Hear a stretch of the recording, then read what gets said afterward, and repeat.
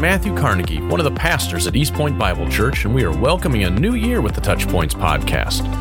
Today I'd like to share something for all Christians to chew on, especially those of us in American evangelical culture, that I shared briefly with our church's ministry directors last year at our annual meeting.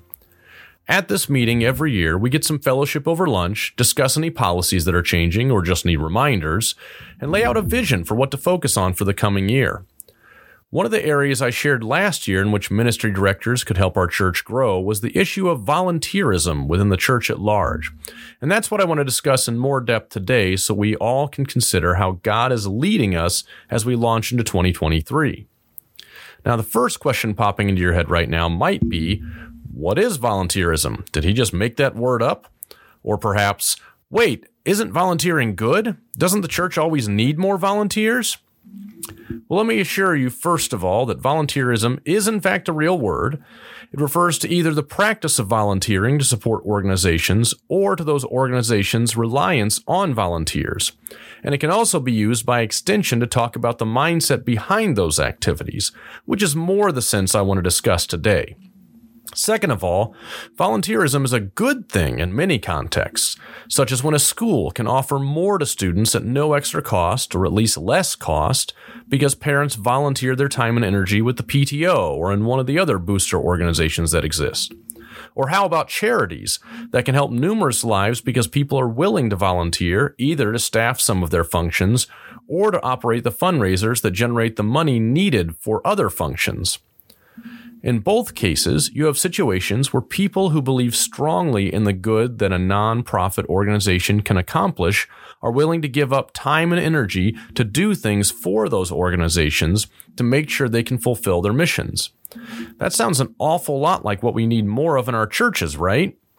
Unfortunately, sounding really close to what the Bible says is not the same thing as lining up with what the Bible says. Charles Spurgeon once famously said, "Discernment is not knowing right from wrong. Discernment is knowing right from almost right." Well, this is a classic case where we need biblical discernment to weed out something almost right. However, before we look at what the Bible has to say on this topic, I want to look at the nature of volunteerism to see if your own biblical knowledge flags anything about it as problematic. The very word volunteer stems from when something is done by one's own volition, as in desire or choice. In other words, it is something voluntary. If something is voluntary, it is completely optional. It is your choice. If you do it, it is because you wanted to do it. You thought it was the best idea at the time. You are in control of your participation. And since you chose to do it, you get the credit for being a decent enough person to want to help. Volunteering is something you choose to do if you want to, and it can't be held against you if you don't. Does anything sound not quite right to you yet about using this mindset in the church? Well, let's now turn to see what Scripture has to say on the subject. There are two primary texts to which I want to take us today that explain the attitude of a biblical servant of Christ. And as we look at them, I want to contrast them with certain aspects of volunteerism to show you why, even though it works great for secular contexts, it's not a healthy attitude for the church. The first one is Luke 17, verses 7 through 10. Feel free to pause and turn there if you'd like. Here's what it says. "Which of you, having a slave plowing or tending sheep, will say to him when he has come in from the field, 'Come immediately and sit down to eat'? But will he not say to him, 'Prepare something for me to eat, and properly clothe yourself and serve me while I eat and drink, and afterward you may eat and drink'? He does not thank the slave because he did the things which were commanded, does he? So you too, when you do all the things which are commanded you, say, 'We are unworthy slaves. We have done only that which we ought to have done.'" Now, I know that may sound a bit harsh or even a bit extreme, but I want to make sure we consider two things about this passage. First of all, do you know who is speaking in this passage? Yep, it's Jesus Christ. And there's nothing in the context around it to suggest he's giving anything other than general instruction to any disciple of his, including Christians today. That means if we have an issue with this kind of attitude or expectation, we're butting heads with God himself, a precarious position to be sure. And that brings me to a second observation. Yes, there is a balance to be struck, that God loves us and looks at us as more than just his slaves. And there's plenty of scripture to reinforce that.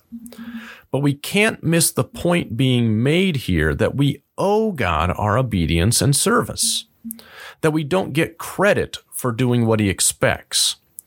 If we say we volunteer at church, we're saying that this is an optional activity, that out of all that's going on in our busy schedules, we were gracious enough to come help out instead of whatever else we could have been doing with our time.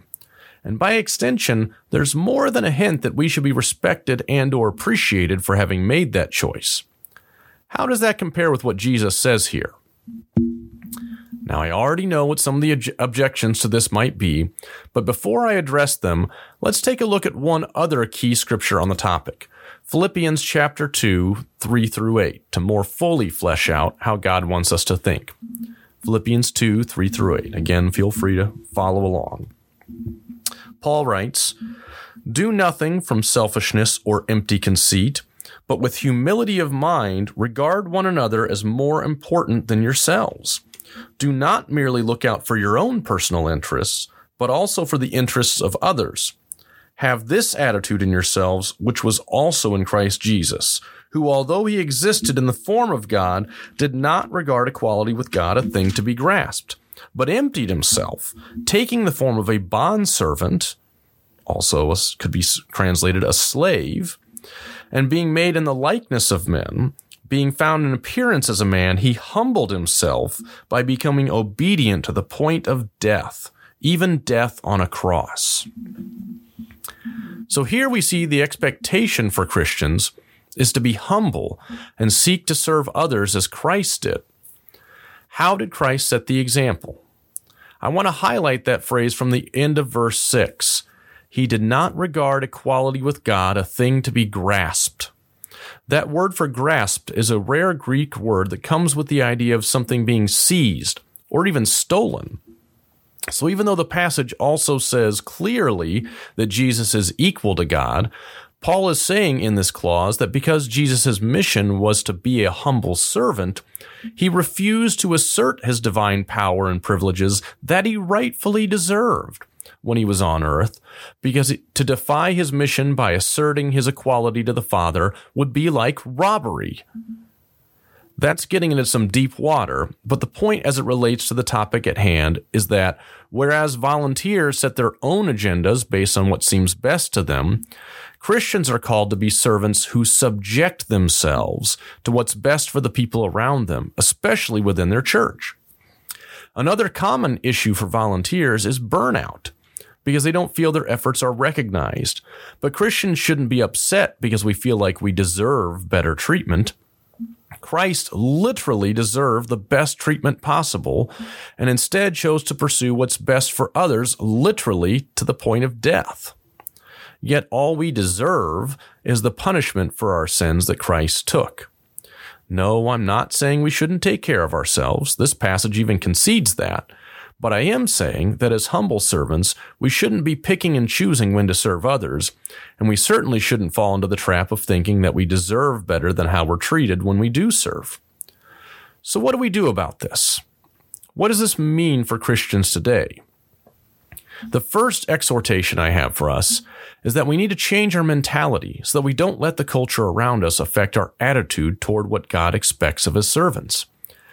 In our church, one of the things I mentioned to the ministry directors at that meeting last year was that I was eliminating the word volunteer from our vocabulary. And if you've been attending here, maybe you noticed that change in the way the staff has been communicating ministry needs. It's amazing how differently we perceive people's participation in the body of Christ when instead of a ministry asking for volunteers, they ask for servants. Or instead of asking people to volunteer to take care of a need, we ask for people to serve. It's hard to get burned out when we are serving God and letting him control our priorities and their outcomes instead of trying to fulfill our own agendas. Once we think of ourselves as servants instead of volunteers, a lot of the baggage that comes with that latter attitude is easier to overcome because we're starting from a place of humility. The second consequence of this mentality I would exhort us all to adopt is to reconsider what the goal of service is supposed to be. Notice that everything in that Philippians passage is oriented around our attitude toward other people, not specific activities. Yet one of the key mistakes we make when thinking of how we fit into a church is by thinking only about what activities we do or programs we're a part of, instead of how we're glorifying God by serving others. Volunteerism ultimately ends up being about what gets accomplished, because if you're a nonprofit needing volunteers, you don't necessarily care about people's motivations as long as what you need gets done without causing any other problems. Having the right reasons why is a nice perk that helps when you can get it, but ultimately, you're most worried about your overall mission being accomplished by getting all the necessary tasks done. Christianity doesn't function that way, even though we're tempted to try to make it do so.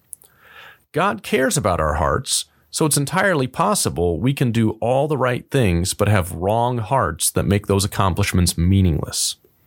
What's more, I don't think enough of us stop to think that God doesn't actually need us to accomplish His will. To borrow a phrase from Jesus, God can raise up servants from the stones if He wants to. If we don't serve, either God will raise up someone else to serve, or the opportunity in question won't happen because it must not be in His will after all. God desires for us to serve with willing, humble hearts because that is what brings Him the most glory and brings us the most blessing. The actual task is secondary. Something I need to remind us of at this point is that church is about people, not programs. You may have been listening up to this point and come away with the impression that I'm trying to say that every Christian should be trying to get involved in every single activity the church advertises all the time. First of all, no. God calls us to do certain activities as a church, including gather around His Word, pray together, sing His praises, and serve one another. But most of them are not too specific about how often, when, etc., etc. The point is not how much we do, but just that we are obedient to be serving because God has set it as a priority for our lives, as opposed to a volunteer mentality that thinks we set our own priorities and finds other things in life to set above the priorities God has given us. Secondly, we are called to serve people. Programs are merely one vehicle to do so, not an end unto themselves. If you've talked to me much, you may have heard me say before that in the perfect church that won't exist this side of heaven, there will be no programs because everyone will do what needs to be done completely on their own initiative. But in the meantime, programs are a useful means to the end of getting people to serve the needs that do exist. Volunteers show up to keep a program running because they believe the program is vital.